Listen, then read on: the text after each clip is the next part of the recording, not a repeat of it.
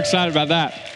But what's up, Trace? I hope you guys are doing well today. Hopefully you guys had an awesome summer like we did. Hopefully you're starting to get back to your normal routines and things as school is starting back up. But first, just want to say welcome to any of you guys who are here for the very first time attending in person, whether you just moved here, maybe you're just looking for a new church home, maybe you're looking for a place for your kids and students to develop some good relationships, to have some fun and meet Jesus in the process. Whatever the case, we are beyond grateful, beyond honored to have you guys as guests with us this morning. And so if you guys need anything, please do not hesitate to ask us. You can find the Next Steps booth right out there, or like Daisha said, there's a QR code right in front of you that's going to have a bunch of information on there if you're looking to get more involved here. But also just want to take a moment and say welcome to all of you that are joining us online, whether you're watching us live or some other time during the week. Thanks for tuning in. We really appreciate it. But my name is Josiah, and I have the opportunity to be the student pastor here at Trace. And as you just saw on that video, we had an incredible summer here at Trace. That because of you all, we were able to raise $14,000 to help offset the cost. Yeah, that's awesome. To offset the cost of camp for some of our kids and students. Because of that, we got to bring over 165 kids and students to experience life change at a camp. 30 of them were brand new, never experienced Trace. Some of them not even followers of Jesus. And because of your guys' generosity, we were able to allow them to experience life change at a camp experience this summer. And that's worth celebrating. So can we just take a moment one more time, celebrate that? Yeah. We are pumped for what God is doing in our Next Gen ministries here at Trace. And speaking of that, next week we are having our student kickoff here at Trace. We've taken kind of a break over the summer with our middle school and high school students. But next week I'm pumped because we're kicking this thing off and we're doing it right. Our middle school students, we're meeting at the 9:30 service right now. Next Sunday, there's going to be an inflatable obstacle course. There's going to be free Kona Ice. Adults, I'm sorry. I don't know if you're going to be allowed to go through the obstacle course. We'll see if we have time for you guys, but I'm pumped for that. And then our high school ministry is Friday night, and we're getting a mechanical bull. We've got Buffalo Wild Wings coming in. It's going to be awesome. And so if you have a student, if you are a student, if you know a student, we want them to be connected to what God is doing here in our student ministry here at Trace. And so please come find me after this service. Love to talk to you about that. But today we are starting a brand new series. We're kicking off a brand new series called The Long Game. And the reason we're doing this series is pretty simple, that we as people, we tend to make short-term based decisions. That a lot of us, we lose sight of long-term consequences. We lose sight of long-term goals, and we settle for short-term rewards. Like, for example, maybe you woke up this morning and you hit the snooze button because outside the cover's bad, inside the cover's good. And you stayed in bed a little longer, and then maybe you were a little bit later than you wish you were. Or maybe, you had a bad day this week and you went out to eat and you spent some money that you didn't need to, and you went home and you realized you had perfectly good food at home, and that meal, it cost you a little bit extra. Or maybe you're like me and you go into a store to get something and instead you come out with 12 somethings, right? Like, anybody ever gone to the store to get some milk and you come out with an air mattress, a tub of ice cream, yes, and a birthday present for a friend whose birthday isn't for another 4 months, but you forgot the milk, right? Do I have any impulse buyers out there? Yeah, me too. I'm pretty sure that's Target's business plan. But whatever the case, we all have a tendency to do this. We all have a tendency to make short-term based decisions. But as a church, we know that what we do now either has the potential to help or hurt us later. And we want to be the kind of church that focuses on the long term. We want to be the kind of church that is here for the long run, that we want to be the kind of church that is proactive, not just reactive, that we want to focus on a few things now that won't pay off until later. And we ask that question as a leadership team here all the time. What can we focus on now that'll help us in the long haul? But we don't just want that to be true of us as leaders. We want that to be true of everyone. Everybody that comes to Trace, everybody that calls Trace home, that we want to play the long game as a church. And so over the next several weeks, we're going to be talking about some of those areas that we need to invest in now as a church in order that they may pay off later. And that's why I'm so excited today, because I'm going to talk about a topic that I am extremely passionate about. And I hope it bleeds through this morning, because today I'm going to talk to you about the next generation. That I really believe this, guys, with every fiber of my being, that the most important, perhaps the most impactful thing that we can do as a church to set up the church for the long run is to invest everything that we possibly can into the kids and students in our community. That we have to take a moment, and our willingness or unwillingness to invest in the next generation will determine the influence and the outcome as a church.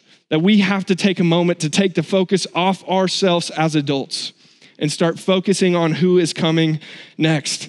And so that's what I want to talk to you about this morning. I want to talk to you about why that's important, why we should invest in the next generation, but I also want to help give you some tools, equip you with some things that can help you do this better, whatever context you find yourselves in. And so we're going to go ahead and do that this morning, starting with why should we invest in the next generation?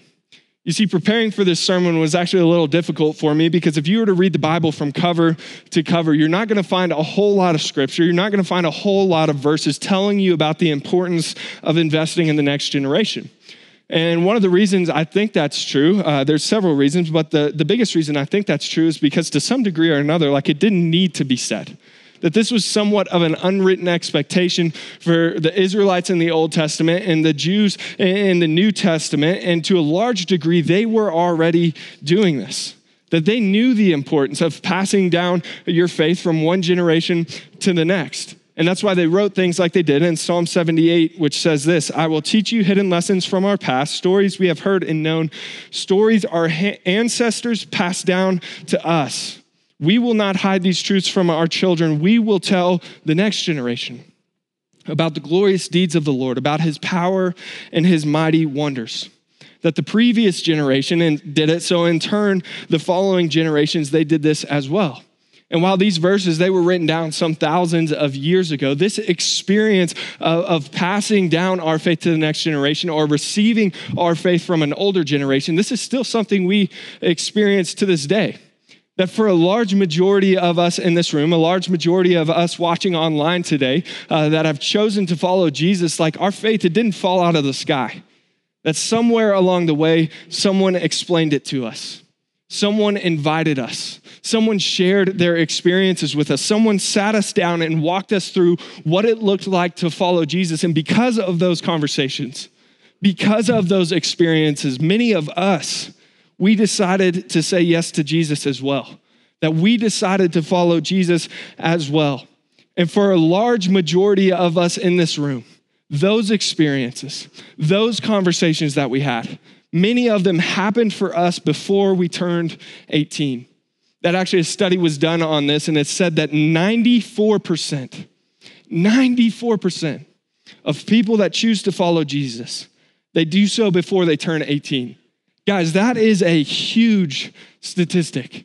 And I believe the reason that that is true is because for most people, they have their worldviews almost completely developed by the time they turn 13.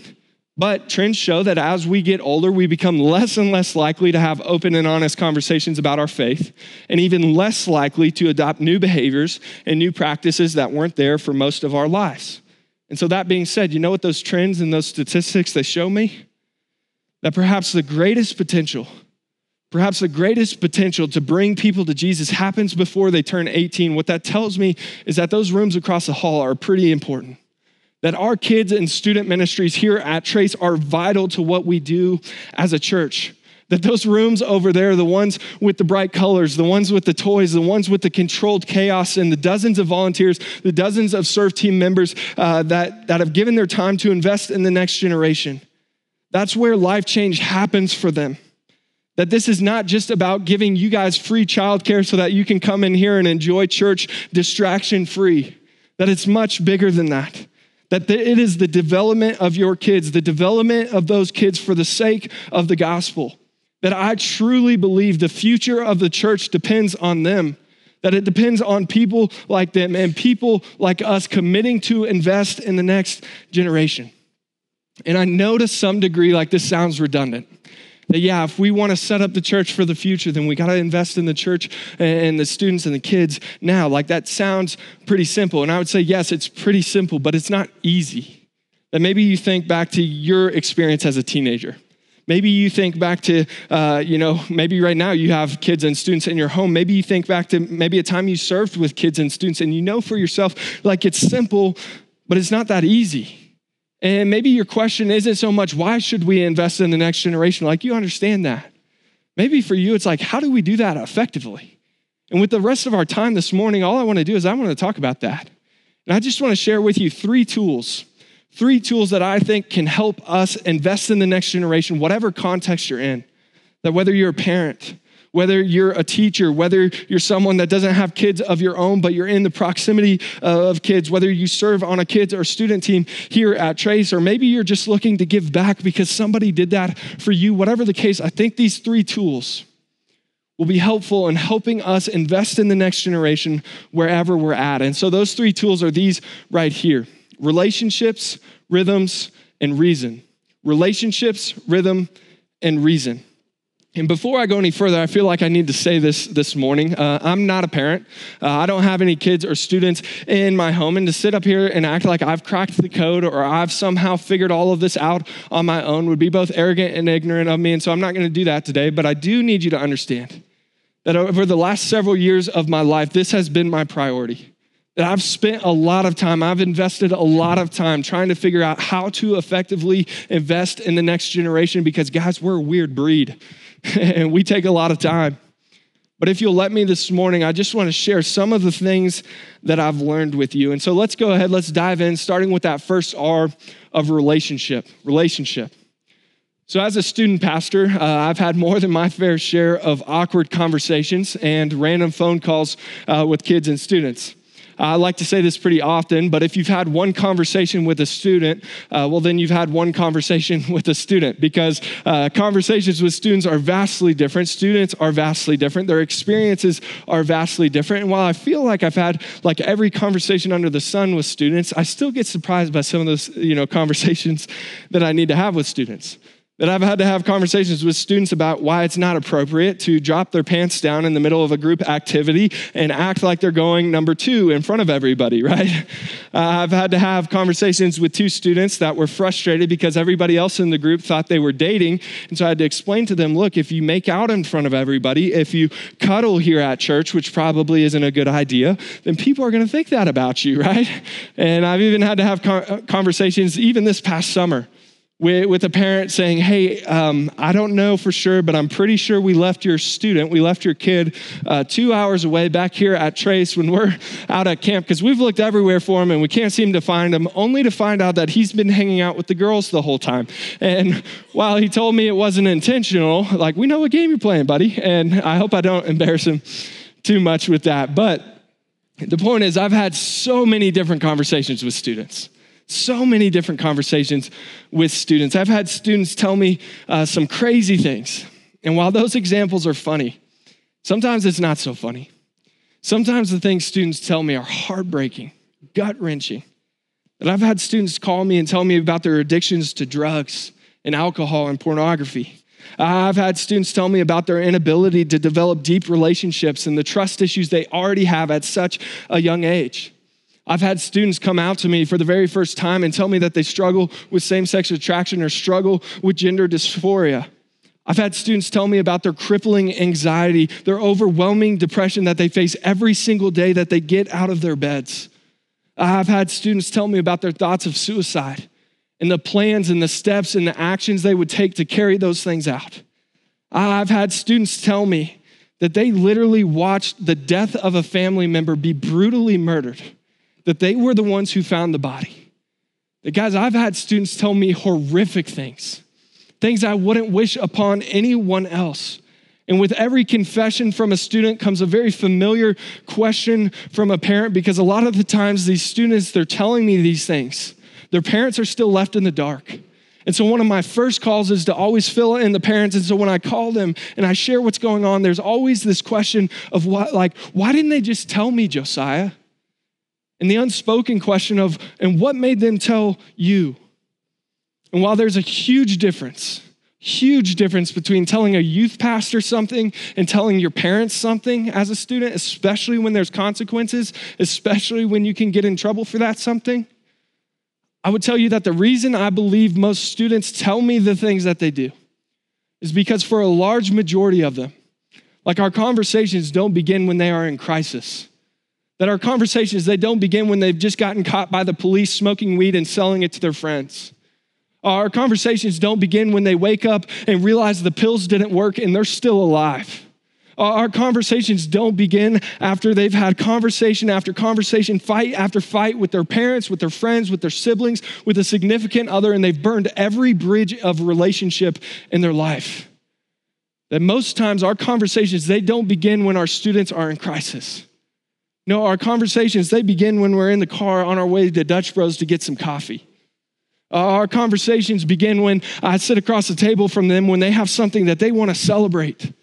Our conversations begin when we stay up late and we play video games together. Our conversations begin when I sit in the stands and I cheer them on at their baseball games. And I promise you this morning, I'm not trying to brag.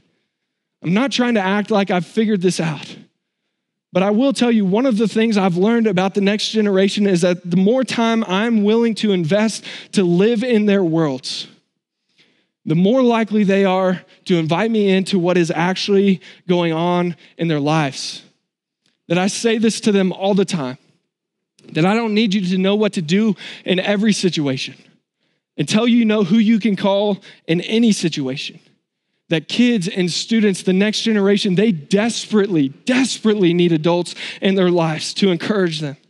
Desperately need people in their lives to lift them up, to call them out, to be there for them, to cheer them on. And not just in the moments when they're in trouble, not just when you have to be there, not just in the moments of crisis, but no, I would say it's the mundane moments that matter the most for them. You see, there was actually a study done a couple of years ago that said in order for the next generation, individuals of the next generation, kids and students, to experience stability in their life, that they need not one, not two, but five solid adult relationships in their life, 5 adults who are speaking into them, 5 adults who are encouraging them whenever they need it. You know what that tells me? And I hate this, but as a youth pastor, I'm not enough. The parents, I hate to break this to you, but even as parents, you too, you're not enough. That even combined, guys, we are not enough for your kids to experience stability, that they still need 2 other adults willing to invest in their lives. And to some degree, like we get this. This is not like a new phenomenon that many of you had adults that were in your life. You had people that were investing in you to bring you where you're at today. And we see this model all throughout Scripture. That Joshua had Moses, Elisha had Elijah, David had Samuel, the disciples, they had Jesus, Timothy, he had Paul. Each and every one of these people were spurred on by others older than them. And I can promise you they weren't just business all the time, that they got to know each other. I believe they joked together. I believe they did life together. They built relationships with each other. And guys, our young people, they are no different. That they need people in their life. They need adults in their life. And so every adult in here, I need you to understand that whether you have kids or not, you have an opportunity. And I would say sometimes you have an obligation to build some relationships, to invest in some kids and students that are not your own for no other reason so that they can experience stability in their lives. And I get it. Like your schedules are full, your calendars are busy. And so maybe it's not being on a team here, but maybe it is. Or maybe it's just simply writing letters to some of them that you know. Maybe it's making snacks for them on Sunday mornings and Sunday nights. Maybe it's buying snacks. Maybe it's taking the time to pray for them on a daily basis, even if you don't know who they are, even if you don't know what they look like. Maybe it is joining a kids or student team here. Maybe it's playing video games with them. Maybe it's going to their extracurricular activities when it's appropriate. I don't know what it looks like for you. But if we want to be the kind of church that plays the long game, then we have to learn to invest in the next generation, and that starts by learning to get in their worlds, by learning to build relationships with them. That's the first thing, is relationship. But the second thing is this, rhythms. That if we want to effectively invest in the next generation, we're going to have to establish healthy rhythms. See, Proverbs 22:6, it says this, start children off in the way they should go, and even when they are old, they will not turn from it. Now, what this verse is saying is how we start them off as adults determines how they finish their lives as adults. That it's not enough to simply talk about how we hope the next generation will act. It's not enough to just talk about the habits we hope the next generation will develop. It's not enough for us to just hope that the next generation will see the ways that we live and in turn decide to do likewise. No, we have to put those things into practice. We have to put those things into action, because at the end of the day, it is our actions, not just our words, not just our motivation. It is our actions that begin to shape our identities. You see, for instance, if I were to stand up here today and tell you about how big of a runner I am, first, some of you would laugh because you know that I absolutely hate running. You can probably hear my wife in the kids' wing laughing at me because she knows I hate running so much. But if I were to talk to you about how big of a runner I am, and I go buy the shoes, I buy the clothes, and I show you my plan that I'm going to win the Boston Marathon. I just got to run this fast. Here's my workout plan. Here's my diet. And I tell you all of these things, but I never actually go on a run. Am I a runner? No. That I'm not a runner until I actually go on a run. I'm not an Olympic athlete until I actually compete at the Olympics. I'm not a reader until I finish book after consecutive book after consecutive book. That it is at the moment of action, not planning, not words, not motivation, but at the moment of action that our identities begin to take shape. And guys, our faith is no different. That is not just enough to talk about the faith we have and the faith the next generation should have. That at some point or another, it's going to have to become action. That's why James says what he does in chapter 2 of his letter. He says this, so you see, faith by itself isn't enough. Unless it produces good deeds, it is dead and useless. That faith is useless if it is not followed by action. And until we help to provide the next generation with some practical actions, some practical rhythms to live out their faith, opportunities to practice the things we preach at them, opportunities to show them what it looks like to follow Jesus and invite other people to follow Jesus as well. Guys, unless that happens, we can't expect their faith to grow. You see, a recent survey was done on Generation Z, and once again, this is my generation, to see what it is that we prioritize. And I'll go ahead and I'll throw the results up here on the screen. And there's several different categories here, but you see where faith landed? It's number 9 up there. Number 9, way down there at the bottom.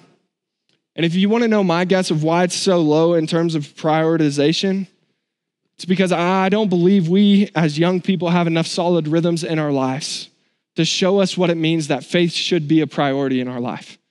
That what gets practiced gets prioritized. What gets practiced gets prioritized. And that being said, we also know that what we do here at Trace, it's not enough to develop enough rhythms in the lives of young people to help them see what it means to follow Jesus, that a large responsibility of this falls on the leaders of the home. And that being said, I want to let you know of something that's coming up here at Trace. And this is an opportunity for parents in the room, or maybe they're parents that don't go here to Trace that want to level up their parenting. And it's something we call our Core 4 class. That as parents, we understand that wow, yes, it's awesome that you drop your kids off here once a week and we get to hang out with them. We love that. That's a good rhythm. We also know it's not enough to really help them see what it means to follow Jesus. That as parents, listen to me, you are the most influential people in your children's lives. Let that sink in. You are the most influential people in your children's lives. And so as a ministry team here, we want to partner with you guys to help see your kids come to know Jesus. And so one of the ways we do that is we know you can't do everything as a parent, but maybe you can do these 4 things.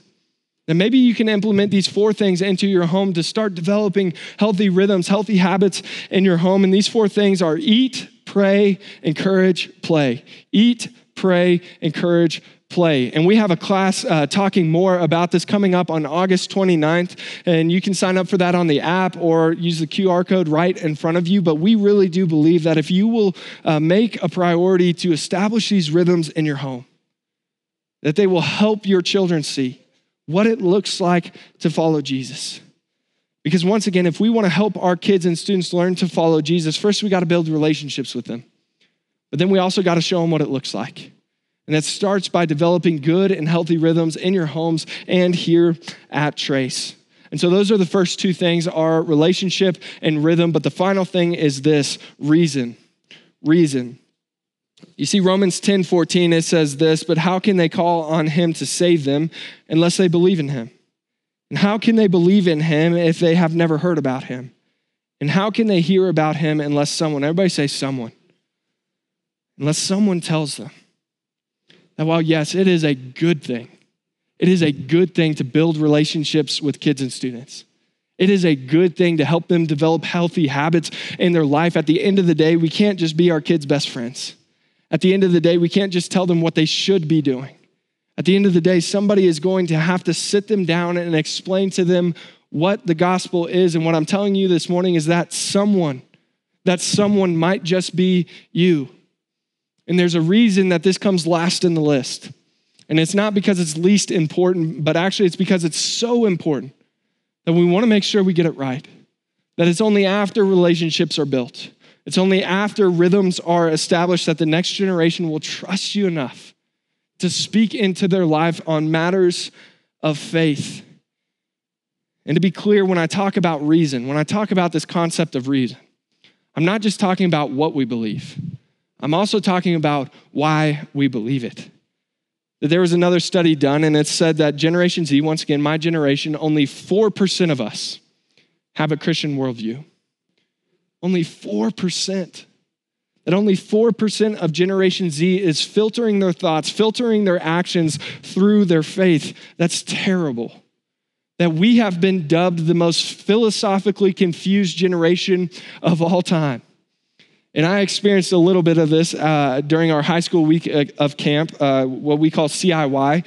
We took several high school students down to New Mexico, and one of the nights we were talking to all of them, and we had people from all across the map, people who followed Jesus for a long time, people who definitely did not follow Jesus and didn't make that decision, and then also people who are still trying to figure out what they believed. And that night we were talking to them about this concept that Jesus is the only way to God. That Jesus is the door. Jesus is the gate. Not Jesus is a way or Jesus is a gate, but Jesus is the door. And I asked our students, what do you think about that? Like, what do you believe when it comes to that? And their answers were all over the map. Some were like, yes, that is what we believe. Some of them were like, no, I think there's other stuff out there. And then some of them were like, no, I have no idea. Like, I'm still trying to figure out all these other things first. That they were all over the map when it came to what they believed. But when I asked them why they believed what they believed, almost all of their answers were the same. I don't really know. I haven't really thought about it that much. That they were so confident in what they believed, but they had no idea why they believed what they believed.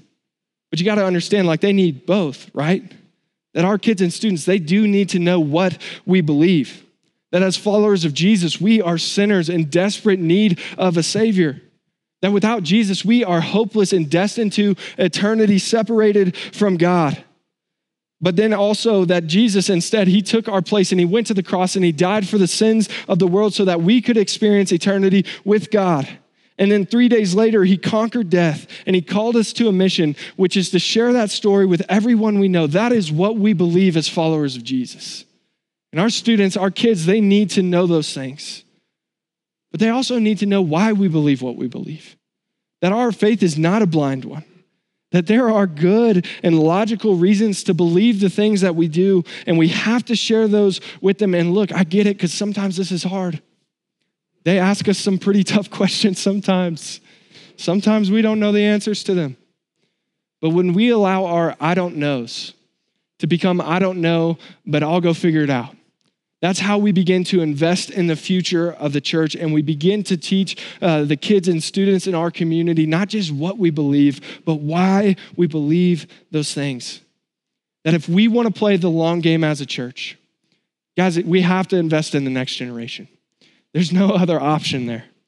But it starts by building relationships with students, learning to get in their world, helping them establish healthy rhythms in their life, and then finally giving them good reasons of not only what we believe, but why we believe the things that we do.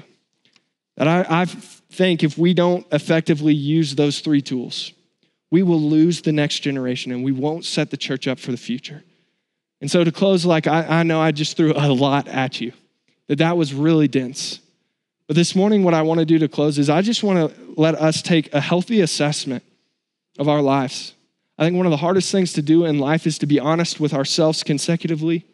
And so I want to just take a moment and assess ourselves. Where do we think we're at in those three areas? That maybe you pull out your phone and you write those three areas down and you just write one sentence, you just write one thought about maybe how we can do better, maybe where you're at when it comes to those three areas. And those three areas, once again, are relationships. How well are you doing at getting in the worlds of our kids and students, or are you? And then rhythms. Do the rhythms in your life, do the things that you practice make people want to follow Jesus? I asked 4 of our high school students this the other day, but I said, if all you had were your actions, would any of your friends know that you follow Jesus? Guys, that's a convicting question. And then finally, reason. How confident are you in not only what you believe, but why you believe what you believe? Because until we can be confident in those things, we will fail to help the next generation see who Jesus really is. Because at the end of the day, I know this, guys. Like as a student pastor, as a kids team here, we're not enough. As parents in this room, I'm sorry once again, but you're not enough. But together as a church, if we can commit to investing in the next generation, then we can begin to ensure the future of the church. That we can play the long game as a church. That we can leave a trace of God's love everywhere we go, even when we're gone. Let's pray.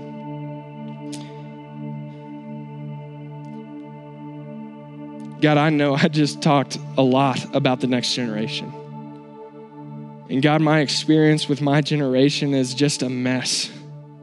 That God, people are all over the map, but they are in desperate need of some adults who are willing to step into their lives, to speak truth and grace into their lives, not just when they need it, but in the mundane moments as well.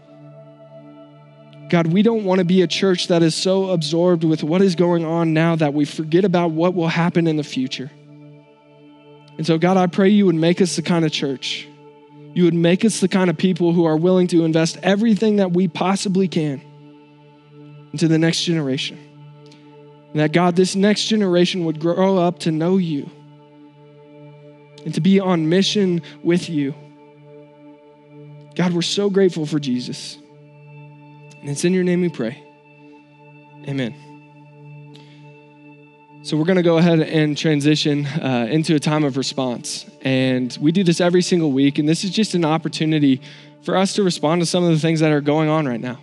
That maybe the Holy Spirit's convicting you. Maybe there was something I said that you need to figure more out about. Or maybe there's some rhythms you need to put in your life. Or maybe there's some questions you have that you need to go seek out.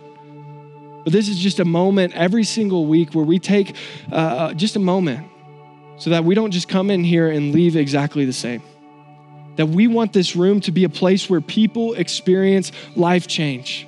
And that's why we have this response moment every single week. And so there's a couple different ways that you can respond this morning.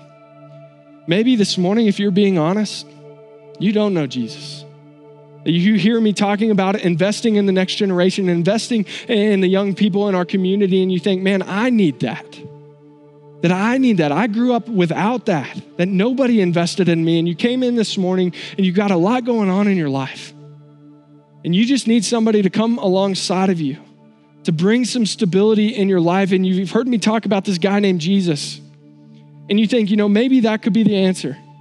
Maybe that could be the thing that I've been missing my whole life. Maybe he's the one who's going to help me traverse through these difficult moments in life. And guys, if that's you, there's no decision this morning that we'd rather you make than that one right there. That I'm going to be in the back, and I'd love nothing more than to talk to you about what that decision looks like, talk to you about what it means to follow Jesus. because I can promise you that that's one of the most long game-oriented decisions that you can make in your life. Or maybe for you this morning, you do know Jesus. That somewhere along the way, somebody did have that conversation with you. Somebody sat you down, someone shared their experience with you, and because of that, somewhere along the way, you said yes to Jesus. Well, every week, we take a moment to just be reminded that for most of us in here, we need to be reminded far more than we need to be taught something new. And every week, we take just a moment out of the craziness that is life to focus back on exactly what it is that Jesus did for us. To focus on not just why we believe what we believe, but actually what we believe, that what the gospel is truly about. And so you'll see these tables all around the room that have a little cup, and all that is just a symbol to remind us exactly what it is that God did for us through Jesus on the cross. So maybe you need to respond like that. Or maybe you walked in this morning and you've got a lot on your shoulders. There's a lot of burdens that you've been carrying, and they've gotten far too heavy for you to carry yourself.